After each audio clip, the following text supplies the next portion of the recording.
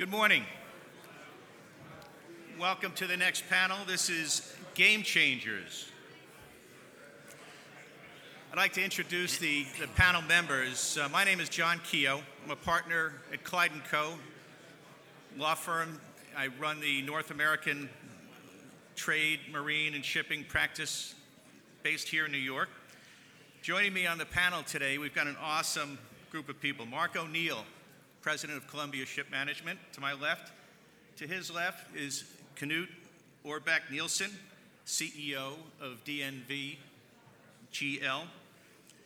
And to his left is Mats Berglund, CEO of Pacific Basin.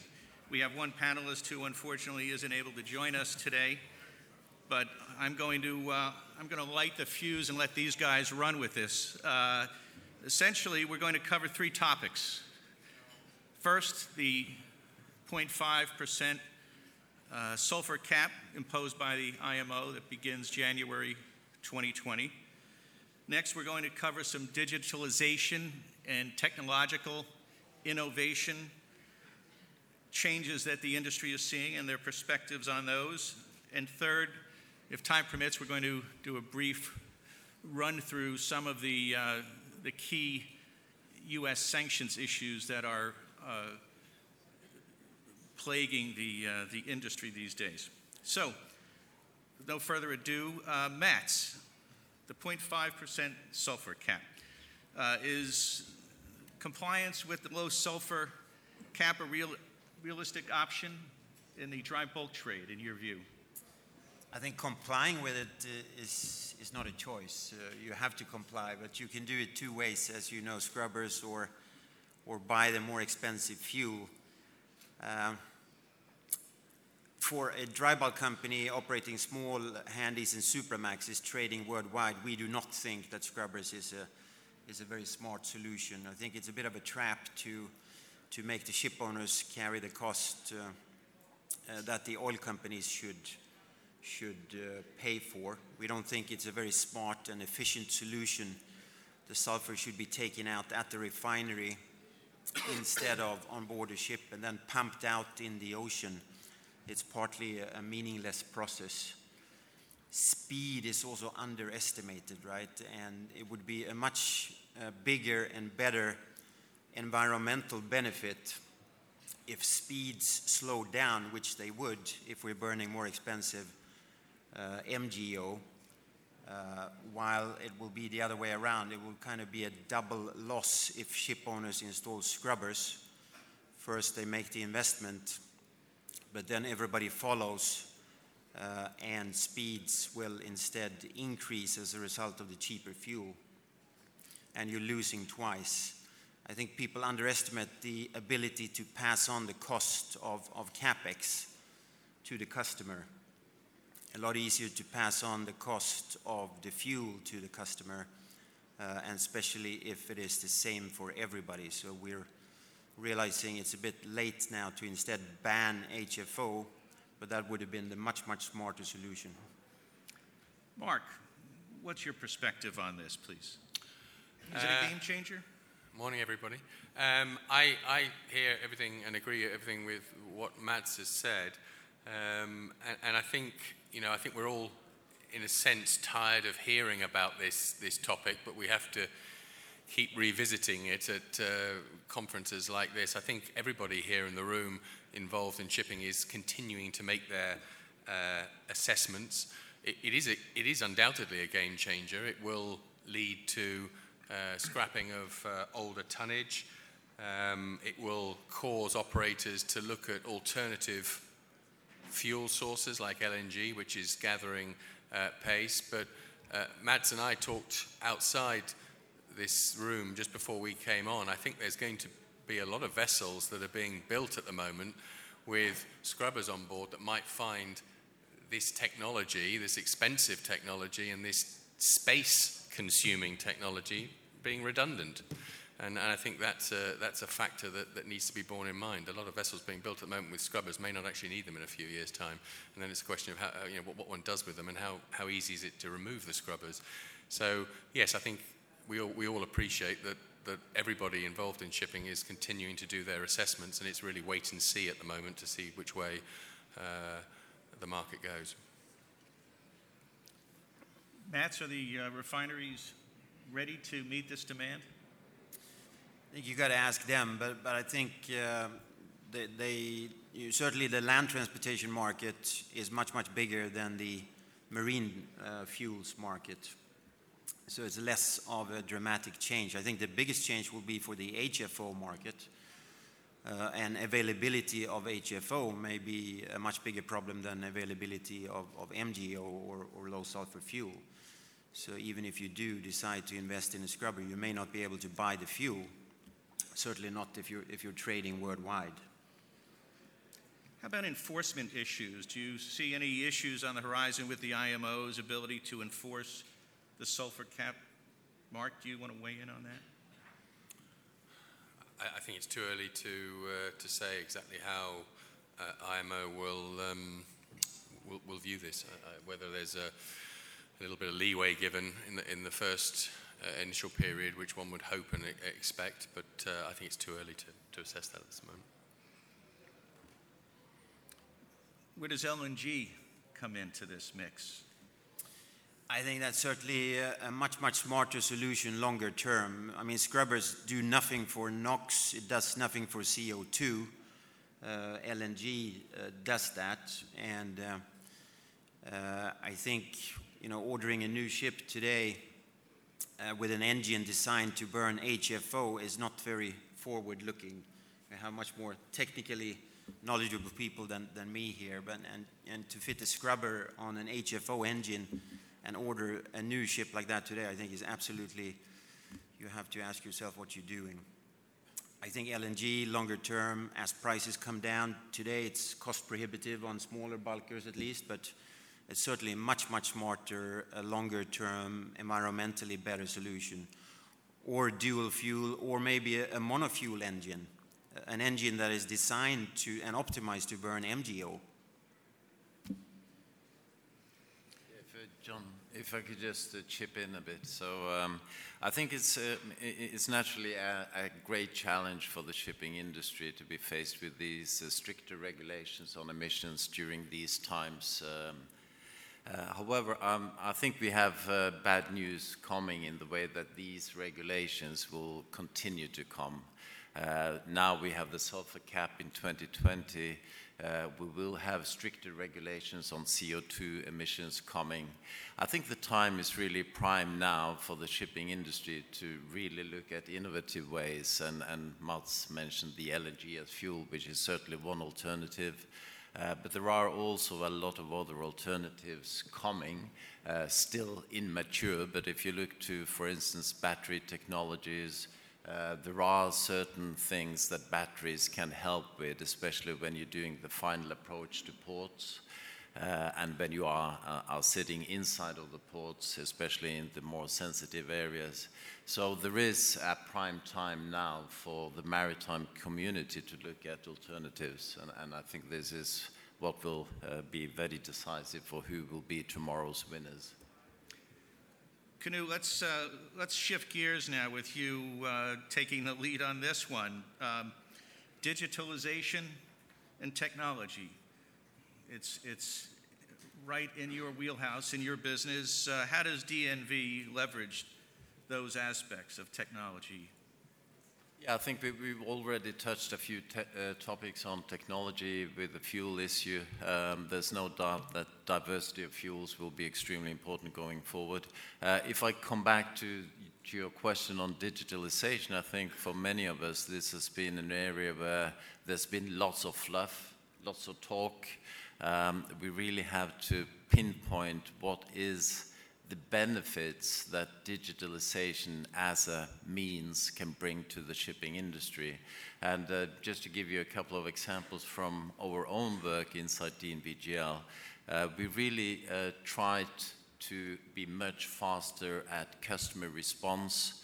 I think this applies to everyone in the shipping industry. So we're moving away from an environment where we responded in matter of days to using machine learning algorithms helping our people, our experts, we are now able to respond in a few hours' time on technical queries. So this is one very practical way of leveraging digital technologies.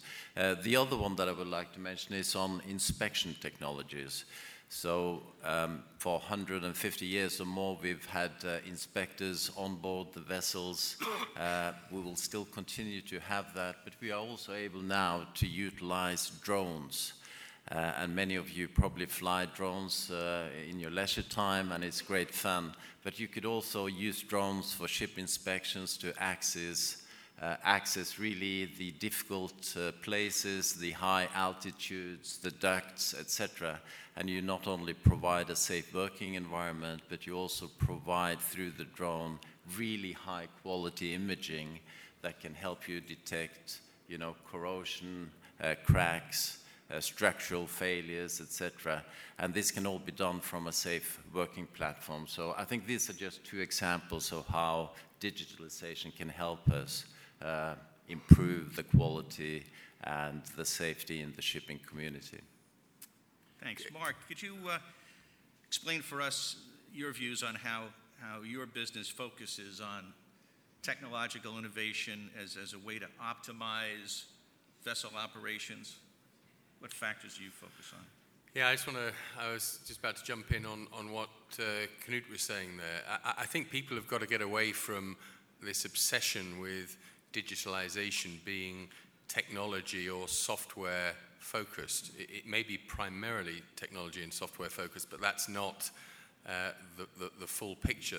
Digitalization is about innovation, it's about processes, and it's about technology and the interaction between all those three. So you can become a fully digitalized company by looking at the processes you carry out and improving those processes by innovating the service you provide, and then with a little bit of additional technology, be it software or hardware. You don't have to be, and Knut's not suggesting for one moment that you do, you don't have to be flying drones around your vessels and having a completely paperless office, etc., to be a digitalized business.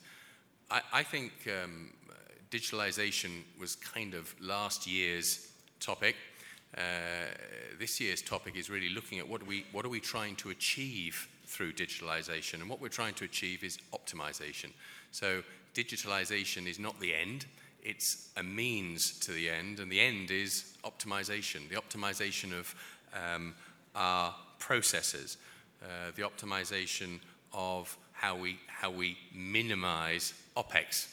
I was talking to one of the classification societies in connection with various projects that we're undertaking, and they said to me, unless an operator can reduce OPEX by 30% in the next 5 years, that operator will find it increasingly difficult to remain in the market.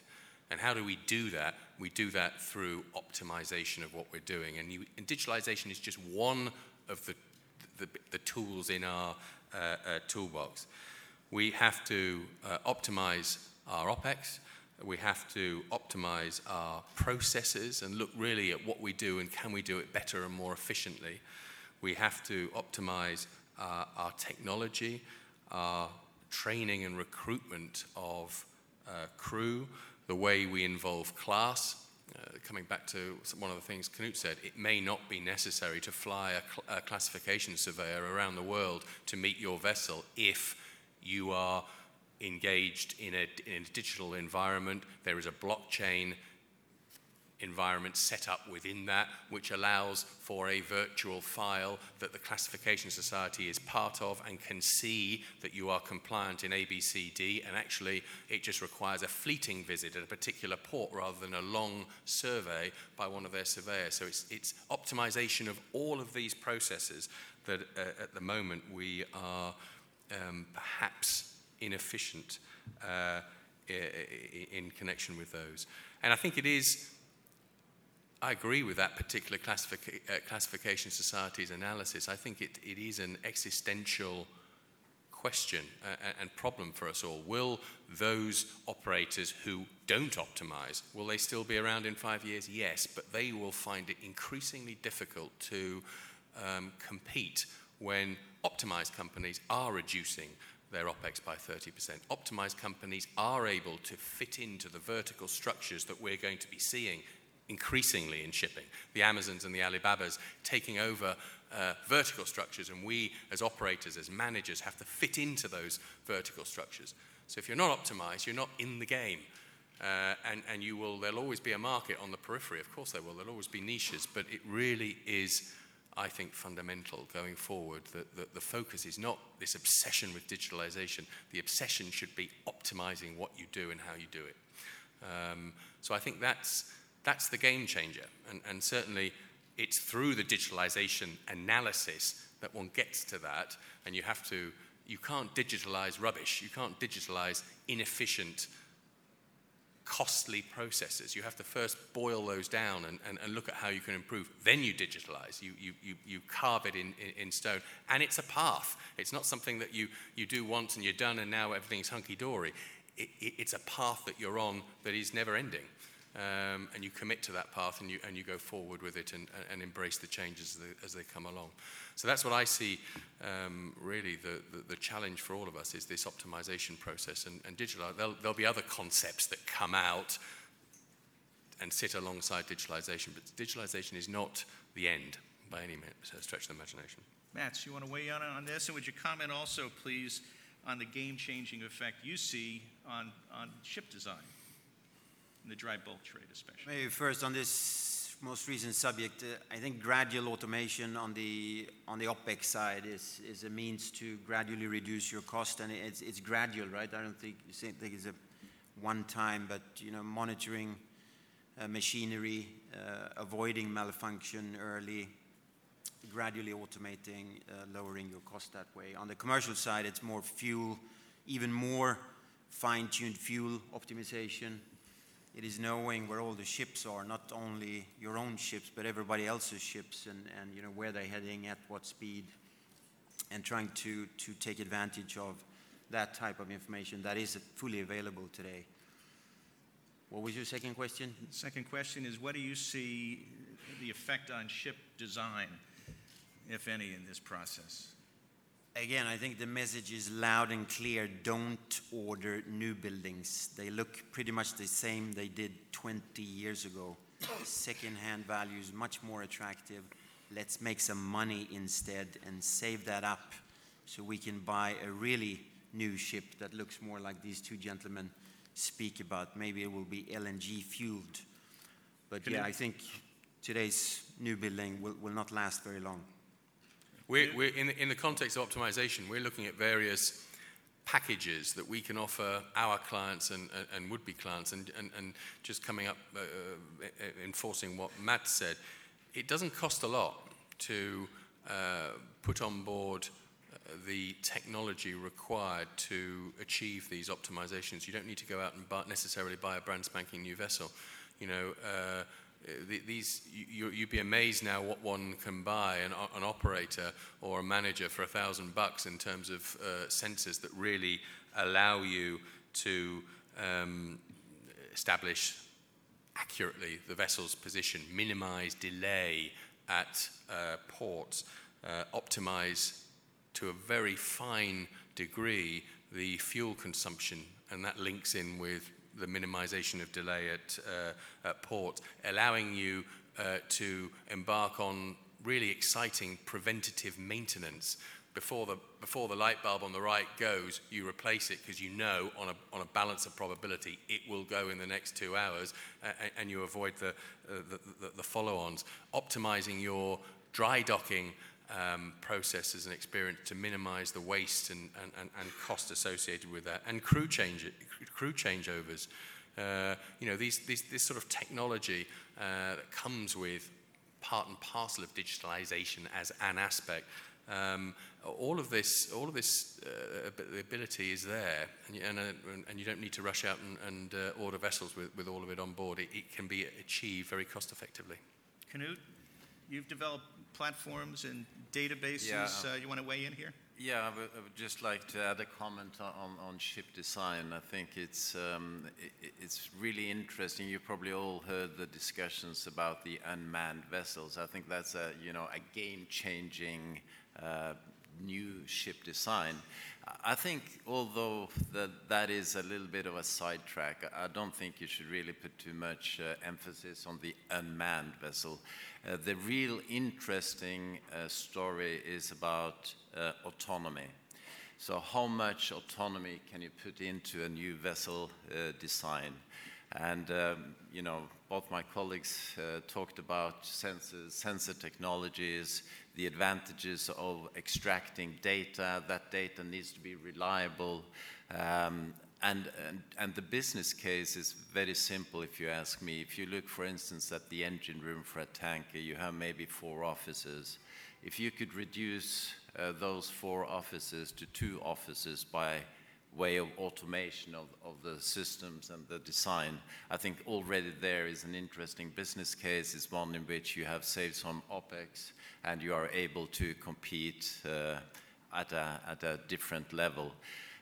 Now, it's really important that when you are extracting these data, that you have a place to go with the data, that you're making sure that the data is of the right quality, that you're able to share the data with the right people, both inside your own organization, but also with the vendors of interest. And I think this is one area where we at DNV has put out the Veracity Data Platform as a platform to collaborate with different players in the industry. And I think for the ship owners, managers like Mark and Mats, I think this is a great opportunity where they can extract, share, and utilize the data to create a competitive advantage. Thank you. Mats, what effect do you see, what's the game-changing effect you see on the new building market today? Would you order a new building today? I think I've already said I would absolutely not order a new building today. So we do not think, it's unprecedented uncertainty. Knut mentioned there will be more regulations coming. To fit a new building with a scrubber today, it's a massive kit. I think it's just undefendable to do that.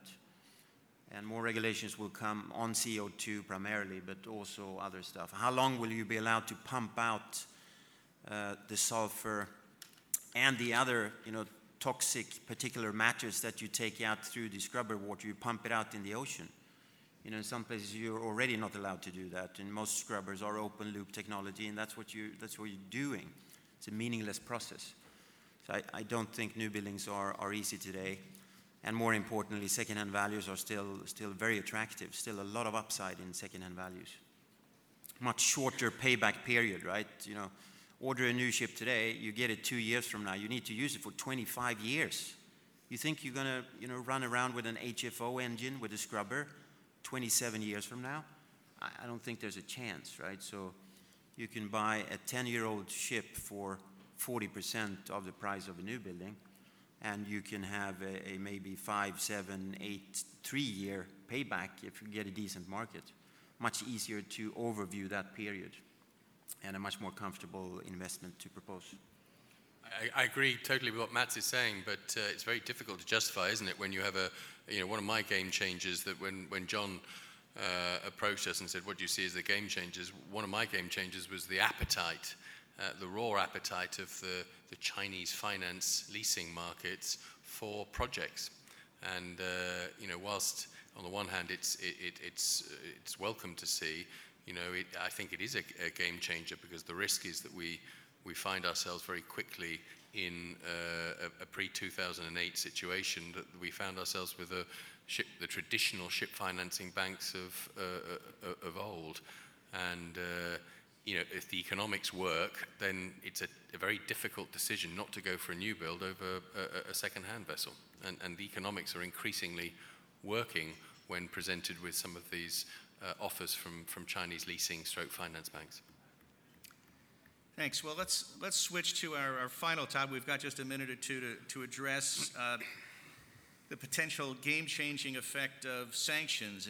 And Mark, would you comment briefly on your perspective of the risks that you see in sanctions compliance, particularly with the U.S. sanctions, and what's going on now with the latest issues involving both Iran and Russia, as well as emerging problems with ship-to-ship transfers involving North Korea and issues involving Venezuela. Yeah, I think, excuse me, coming at this from an ex-lawyer, that obviously sanctions were and are massively important for all of us in the shipping community. And we always have to have a weathered eye on what the latest developments are. And it requires a sizable team within all of our organizations to make sure that we are, inverted commas, sanctions compliant at all times. Sometimes we can fall foul of that without even realizing it. John and I discussed situations where it's perfectly possible to have a vessel trading with Iran that is sanction compliant in every shape and form. It has a compliant cargo, it has a compliant charterer, it has a compliant receiver. There are no aliases or associated companies that are on the OFAC list, but you just happen to have on your board a US person who takes some decisive executive decisions, and that could render you on the wrong side of sanctions. And, you know, I've experienced cases as a lawyer where precisely that happened. We found ourselves borderline in sort of the grey area of sanctions because we had a US person sitting on the board of directors to whom certain decisions were deferred on an executive function. Very, very important to be aware of that, despite everything else falling into place. Equally, if something happens whilst your vessel is in Iran, and you have to put up a letter of guarantee or some form of security, you will not be able to do that. If the vessel is involved in a collision, it is very, very difficult to put up security. Your vessel will then be arrested in Iran, and it will be an extremely difficult task to get that vessel out.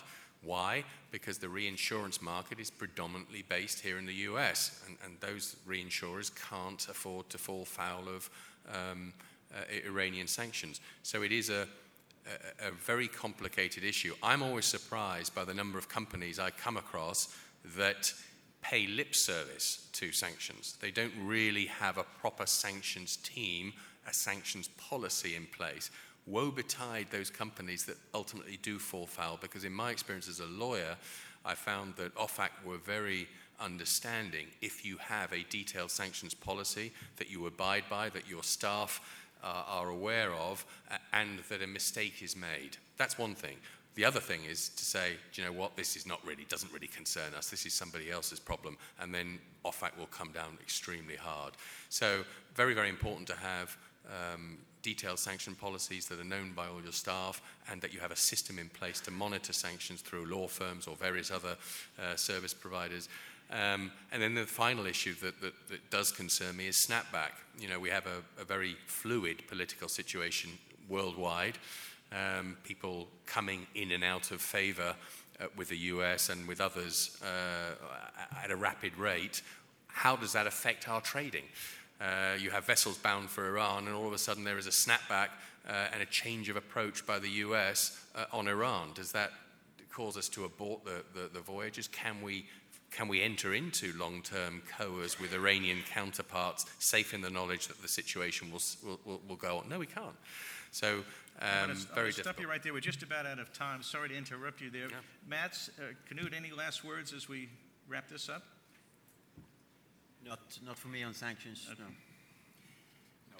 From classification society perspective, I mean, we are working to safeguard life, property, and the environment, and sanctions is naturally a political instrument, and I find it sometimes difficult to let that trump the interest of safety. That's my comment. Well, we're out of time. If you've got any questions, please feel free to grab any of the panel members just outside. Thank you very much for your attention. I'd like to thank each of the panel members for a lively discussion. Thank you.